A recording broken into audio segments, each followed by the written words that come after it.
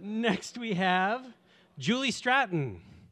Juli is a gender-bending, soul-seeking lesbian whose journey to authenticity has included playing collegiate basketball, getting sober, earning a BA and MA, and marrying her person and being a caregiver. Juli has found a home in the North Idaho LGBTQ+ community and co-creating the North Idaho Pride Alliance. Tonight, Juli's going to tell us a story about how she got hooked on her favorite thing. And here we go, Juli Stratton. Well, I started playing basketball when I was 12 years old. And really, that's when I started learning basketball, learning how to play. And it was really love at first bounce. I fell in love with everything about the game. Now, back in the 70s, the rules were really different for girls and boys. And the girls didn't get to play organized basketball until we were a certain age. And I was not of that certain age yet. But luckily, I met the head coach, the head varsity coach for our local high school. And he brought me into his gym and he introduced me to his team. It was kind of like a lost stray puppy that they adopted. They saw this scrawny little tomboy that needed a place to belong, and they brought me into their fold. In fact, they named me Half Pint. That was my nickname. And I still have the little shirt, and it is little. I think it's only that big. That says Half Pint on the back of it. But this was really an amazing group of young women who taught me far, far beyond the game of basketball. Now, one of my jobs as manager was I got to shag the balls and I got to fill the water. And of course, I got to pick up all of their sweaty jerseys because that's what I love to do. And my mom was more than happy to give me up a couple hours a night after school because I had so much energy. I'm pretty sure I could have powered a nuclear power plant. And she just was tired of me bouncing the ball in the house and bouncing her off the walls. And so they took me in. And one of my favorite memories off the court was Michelle stuffing me into the trunk of her car with a cooler of beer and going to the drive-in. I was in love with John Travolta. And it was the only way I was going to see Saturday Night Fever. So I happily got into this trunk with this cooler, and they smuggled me in, and I saw my first R-rated movie at 12 years old. I'm pretty sure it's the first time that I got drunk on Miller Lite, too. Now, this team was very special, and they worked really hard, and they earned a trip to the state tournament. And we went to the University of Illinois to play in the Assembly Hall, which is this great arena. And they took me with them every step of the way as their half pint and their tag-along. I was at practices, I was in the locker room, I was on road trips, I was at their parties, I was everywhere. And when they ran out onto the floor for their first game, the crowd went crazy.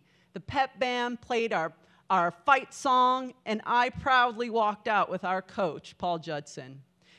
I was in this spiffy, three-piece red velvet suit that my grandma made.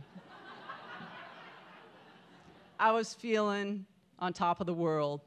The sound, the smells, everything that went into this game, I fell in love. I fell in love with the game of basketball, and I fell in love with being a part of a team and who those women were. Now, unfortunately, my parents moved around a lot, and I never got a chance to play for Coach Judd at that high school. So we moved between my 8th grade and freshman year to a little town in central Illinois that really didn't have basketball. In fact, our gym burnt down homecoming night my sophomore year. So I had a piece of plywood and a metal hoop with no net nailed to a tree on our rocky driveway, and that became my practice court. Because I was determined, when I saw those girls playing at that state tournament, I was determined that's what I wanted to do. I wanted to play basketball the rest of my life if I could. At least I wanted to get a basketball scholarship. But I wanted what they had in that moment. I knew that's what I was going to do. So I kept practicing. Now, at the end of my sophomore year, my parents got divorced. And my mom came to me and said, "You get to choose where we move next." I was like, cool. I was 15 years old. My love affair with Miller Lite was going good and strong. I wasn't particularly interested in school. I wasn't doing great in school or anything, but I knew I held on to that dream that I wanted to play basketball in college. And so I thought, well, I got to find a high school where they're pretty good and I have a shot at it. So I did some research, went to some camps, talked to some coaches, and I found a high school in Peoria, Illinois that had a tremendous history of basketball. And so I went to Peoria Richwoods to become a Lady Knight. And the Lady Knights really were a powerhouse team in Illinois. My junior year, it was a big transition. I went from a school in a rural, very rural town of 150 kids to an urban school of 1,600. I went from being the star athlete to being somebody who came off of the bench and didn't start. My grades were suffering. I was drinking as much as I could, but I still managed to play and play fairly well. So by my senior year, we had done really well, and we managed to go to the state tournament. I got back to that arena that started my career. We went 32-0 that year, and we won that state championship. It really was pretty awesome, and the party afterward was epic, for sure. Now, while I was out living my dreams, my mom, she was working 3 jobs just to put food on the table and a roof over our head. She worked at the bookbindery at the school district, she cleaned apartments, and she worked at Kmart as a checker. One of my favorite memories with my mom at that time was when she got off work at 9 o'clock, we would go to the grocery store. And we would go down the aisle, and she would push the cart, and she would hand me things, and inevitably, I would shoot them into the basket, because I was shooting everything I could handle, my socks, my underwear, laundry, it didn't matter. But she would hand me our favorite Stouffer's ham and cheese crepes, and I'd shoot them into the basket. Bag of chips, and I'd shoot it. So we always came home with crushed chips, bruised produce, but this was our best time. We would go up and down every aisle of the IGA, laughing, telling stories, talking about our day, and all the other crap could just melt away just for that moment. It's a precious memory that I have with my mom. Now, I got that call towards the end of my senior year that I'd been waiting for since I was 12 years old. And I got a call from Jill Hutchison, who was the head coach of Illinois State University Lady Redbird program. And she offered me a full ride scholarship, and I happily accepted. ISU would prove to be a perfect fit for me. I was once again in transition and struggling, going from a high school to a university where I could easily get lost. I was never a good student, and I was drinking more and more. But my love of the game of basketball and my commitment to my teams kept me going. So my freshman year, we did pretty well, and we ended up in the National Invitational Tournament in Texas, and we were playing Oklahoma State University. Time's ticking down, and we are up by 1 point. My first postseason ever as a freshman. I got a lot of playing time. So I'm guarding the ball, and this girl is pretty far from the basket. And back then, there was no 30-second shot clock and no three-point line. And she was a good 30 feet from the basket. But I was determined she was not going to score on me. And so she went up for her last second shot, and I went up to block her. Well, you can imagine what happened. I fouled her. Yeah. 30 feet from the basket. Pretty sure she wasn't going to make it, but I fouled her. She went to the free throw line for 2 free throws, and she made them both. We lost the game. Now I was devastated. I was really disappointed, mostly not because we lost, but really because I disappointed my team. And I know my team had to be upset with me, but they showed me tremendous grace. As a freshman, they chalked it up to a freshman mistake. Hopefully, I would never make again. So fast forward to my sophomore year, and we are playing our rival, Southern Illinois University, at their place. Always a huge game. 6 seconds left on the clock. We're down by 1. We have the ball out of bounds under our own basket. The ball comes in to me, something I had dreamt of years and years and years. And it played out exactly how I dreamt it. I received the ball. I turned and faced the basket. I went up with a perfect arc and swish. We are now up by 1 point with 4 seconds to go. And let me tell you, 4 seconds in basketball can be a long time. But everybody's screaming and hollering, and everybody on the team is hugging, and our band is going crazy. And Marla, our center, runs up to me and grabs my hands, both of them, and says, "No foul." In fact, I'm pretty sure every single person said, "No foul," because they remembered that freshman mistake. So Marla kept hold of my hand, and we went down, and we played out those last 4 seconds, and we won the game. Now, Marla holding my hand would become a symbol of everything that basketball meant to me and everything that teams meant to me. Going towards the end of my junior year, we didn't do particularly great. We had an okay season, but no postseason. But my life was getting out of control. I was drinking almost every day, smoking pot almost every day. I wasn't going to any of my classes. My behavior was erratic. Nobody knew what to expect. And I got a call from my coach who said, "We need to talk." Now, this wasn't our first talk over 3 years that I had been there. And I know this was the most difficult conversation that I would have. So I showed up to her office, and she laid it out for me. She said, "You have 2 choices. You can either stop drinking and go into treatment, or you will never play basketball here again, and you'll lose your scholarship." This is not how I saw my basketball career ending.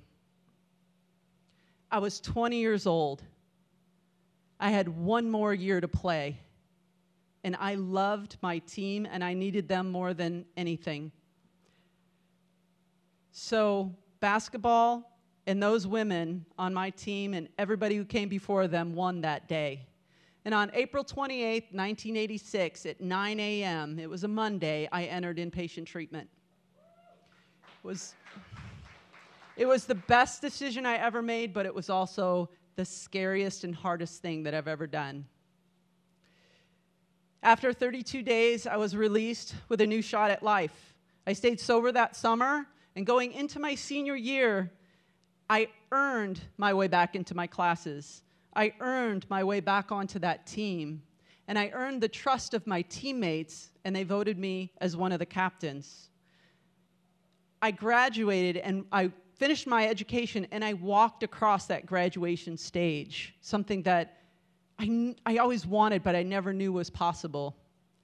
And now I'm almost 34 years sober, and I am eternally grateful since I was 12 years old and introduced to the game of basketball, and every person who had influenced my life up until that point. I'm eternally grateful to all of those teammates who are my sisters and my teammates for life. And it's funny, I'll still go into an empty gym, and I'll pick up a ball, and I'll look around, and I'll listen for the crowd, and I'll remember that last second shot that I had at Southern Illinois University. And the joy, the pure joy of being a part of something so much greater than myself. Thank you.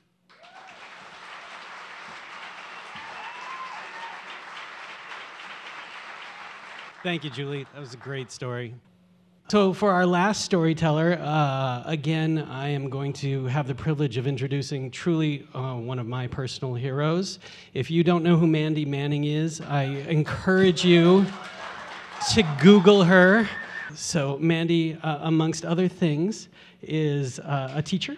She teaches English to newly arrived refugees and immigrant students in the Newcomer Center at the Joel E. Ferris High School. In recognition of the great work that Mandy has done, she was awarded Teacher of the Year in 2018. So I decided I'm not going to make this political tonight, but seriously, Google Mandy Manning. She is a local hero. And she's going to tell us a story tonight about something most of us can relate to. Probably my dad, who still uses a flip phone, but everyone, probably the rest of us, can relate to this particular hook. Mandy Manning.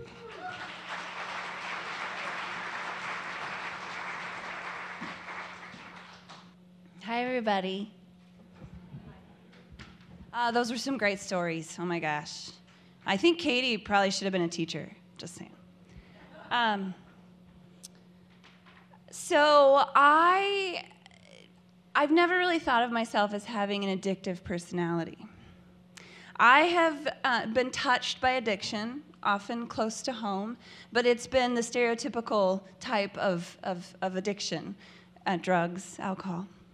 But you never know your poison. That one thing that slowly takes over your life and becomes something that you occasionally engage in, to something that you can't even get through the day without doing.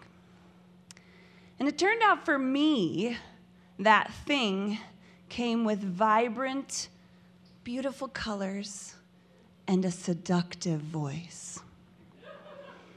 So I'm a teacher, and my first year teaching was also the first year that I had a cell phone. Yes, I'm that old. And back then, cell phones weren't really that cool. You could call with them, and you could text, but it was super cumbersome to text because you had to hit the number so many times to get to the letter that you wanted. So it was much easier just to call, and most people still had house phones. But in the 21 years since I became a teacher, phones have changed a lot. Now, I'm old enough to remember those big blocks that the wealthy families had in their cars, that when you held it up, it looked like you were holding a brick. But now we have these amazing, like, handheld computers that we just keep in our pockets. And as a teacher, I can tell you, cell phones are pretty much a nightmare. All of the kids have them. And I mean all of the kids. I teach brand new immigrant and refugee kids to our nation, and they all have phones too. And kids are hilarious with their phones. They have them, and they're using them, and they try to sneak them during class, and they just think it's totally normal to look at your crotch the entire time. So it can be very difficult to navigate in a room full of 24 kids.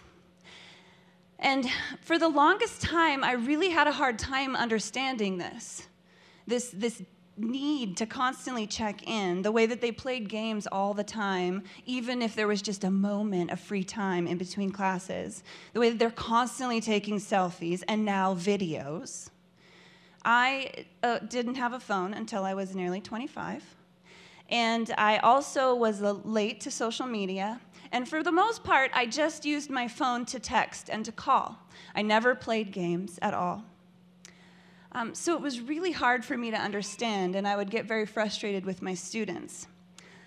That is until Candy Crush and the beautiful columns of falling candies came into my life. It started innocently enough. My husband, he's sitting right here, he loves to play games on his phone before he goes to bed. It relaxes him. And I used to make so much fun of him. But one day, and he'll tell me that it's me that introduced him to the game, but I'm almost positive that he was playing a game one night, and an ad came up for this mesmerizing game that had these gorgeous sounds and these beautiful colors and this voice that said, tasty. Ooh, candy. And immediately, I went to the App Store and downloaded it. And I started to play, and then I became a pusher. And I made my husband download it too. And that was our game of choice before we went to sleep at night. And so in those early days, it was pretty easy to, just become an occasional user. Because you had to wait 24 hours if you used up all of your lives in order to play again. Unless you wanted to pay for lives, and I was not willing at that point to pay for lives on a phone game. Plus, the levels, while easy at first, increasingly grew more difficult until it was taking me like 3 days to pass a level. It was so frustrating. And so one day, I turned to my husband and I was like, if I do not pass this level this time, I am deleting this game. And I didn't pass, and I deleted it. So see, no problem. I wasn't hooked. And actually, I stayed away from it for years. Literally years. And then my job changed, and I started to have to travel a lot. I was traveling all over the United States and the globe, and I was experiencing new places, and I was meeting new people, and it was all so exciting until it wasn't. And then I started to have to travel to 2 or 3 cities in a week, and I was spending more time in an airport exploring the terminal than I was the city that was surrounding us. I was already into social media, so I liked to go to Twitter and Facebook, but only so much because the world is awful. So it would make me angry, and then I would read articles, but you can only read so many articles on that tiny screen before your eyes start to cross, and I was very bored and I needed a distraction. And so one day I was on the plane, and I looked over, and this woman was playing a game on her phone. And I looked at it, and I went, there were those candies. And they were falling, and they were just begging to be matched. And I should have noted in that moment when I saw Candy Crush, I should have noted that my breathing was increasing, and my eyes were wide, and my hands were all jittery. But then I noticed they had a new kind of candy, and when you matched it, it turned other candies the same color. And then I heard that voice. Delicious. Ooh, yummy. And there it was again. I immediately went to the App Store and I downloaded it. I had a 6-hour flight in front of me, and of course, I needed something to distract me. What harm could it do? Well, this time, it was a little bit different. You did not have to wait 24 hours for new lives. As a matter of fact, it just kept giving me free plays. I could play for hours and never die. And the levels were easier. So I could play and pass and get 3 stars every single time and hear, yes, ooh. And then I started to miss deadlines. And not even a movie could keep my focus. I would have to pause in the middle of the movie and play one level, just one level. And then it started to infiltrate family time. We started not eating together as much, and I found myself hiding in my office because I just had to play. But I didn't see this as a problem, not even when my husband was like, get off your phone. I was like, because he still played games. Sure, he didn't play Candy Crush, but he played Where's My Water? What's the difference? It's a distraction. But then the dreams started. I didn't even have to close my eyes, and I would see columns of candies falling and popping and streamers. And you'd think that would be enough, but it wasn't. Then one day I was driving, and I was approaching an intersection, and the traffic light turned into candies. And I swerved a little, and I thought, holy Jesus, I'm going to kill us all. And so I decided, okay, maybe it's time. I need to delete the game. But it was so hard. It was so hard, and it took me forever, and I kept telling myself, just one more level. Just one more, okay, after this, I'll play one more level, and then I'm done. And it wasn't until my son, my littlest, came to me and he was trying to tell me something and he was like, Mom, Mom, Mom, Mom. And I realized I was on my phone and I wasn't paying attention to him. And so before I could even think about it, I just turned it off. I deleted the game before I could even think about it. And it seemed easy, but it was weeks where I would pick my phone up and I would go to the app and then I would realize it was gone. And I would feel it, that absence. So now, I take purposeful breaks from my phone. So we recently went on a family vacation. We went on a cruise, and we chose not to get the data plan, and we did not have Wi-Fi. And so the entire family, even my 2 phone-obsessed teenagers, turned their phones off and put them away, and it was heaven. But in the middle of our cruise, I was reminded of the hold these devices have over us. We had gone on a shore excursion to this beautiful beach in the Caribbean, and I wanted nothing more than jerk chicken. And so we found a little cafe, and we sat down to eat, the whole family, and there was a sign that said free Wi-Fi. And my middle son, he had brought his phone along to take pictures, because that's, our device does everything now. And he was like, well, I just want to dash off I just want to text. I just want to text my girlfriend and tell her we're having such a great time and I miss her. And so we were like, cool, do it. And that's when I noticed the change in him.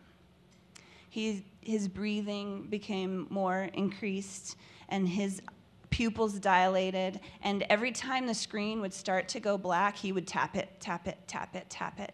And it was really crappy Wi-Fi. So it was taking a really long time, and he just couldn't wait, licking his lips, waiting for that fix, that connection, while in that moment being completely unable to connect with the people right there in front of him, his family. And I thought, that is me. That's my students. That's most of us. It's global. And as for me and my own addiction, it's very real. I own it. I try to put my phone away when I'm with my family. I limit the time that I spend on any kind of entertaining app. I don't know if you've heard of TikTok, but open that app, and before you know it, it's an hour later, and you've watched a whole bunch of really ridiculous, stupid videos. But as far as Candy Crush, I avoid it at all costs. Even doing this was really hard for me. But sometimes when I'm sleeping and I'm dreaming, I hear that voice. Ooh. Tasty. Thanks.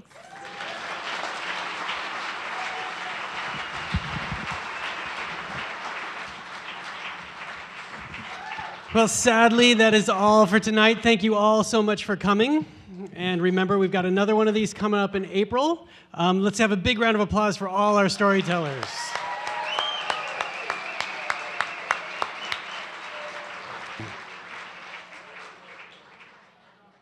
Tonight's storytellers were Juli, Stratton, and Mandy Manning. Last night it was Tyler Hobbs and Brent Birch, and on Monday, Ryan Tucker, Kate Burke, and Josh Porter. These stories are all up on our website as podcasts. Go to kpbx.org, then the bookshelf. Pivot Spokane's April event will be Thursday, April 30th.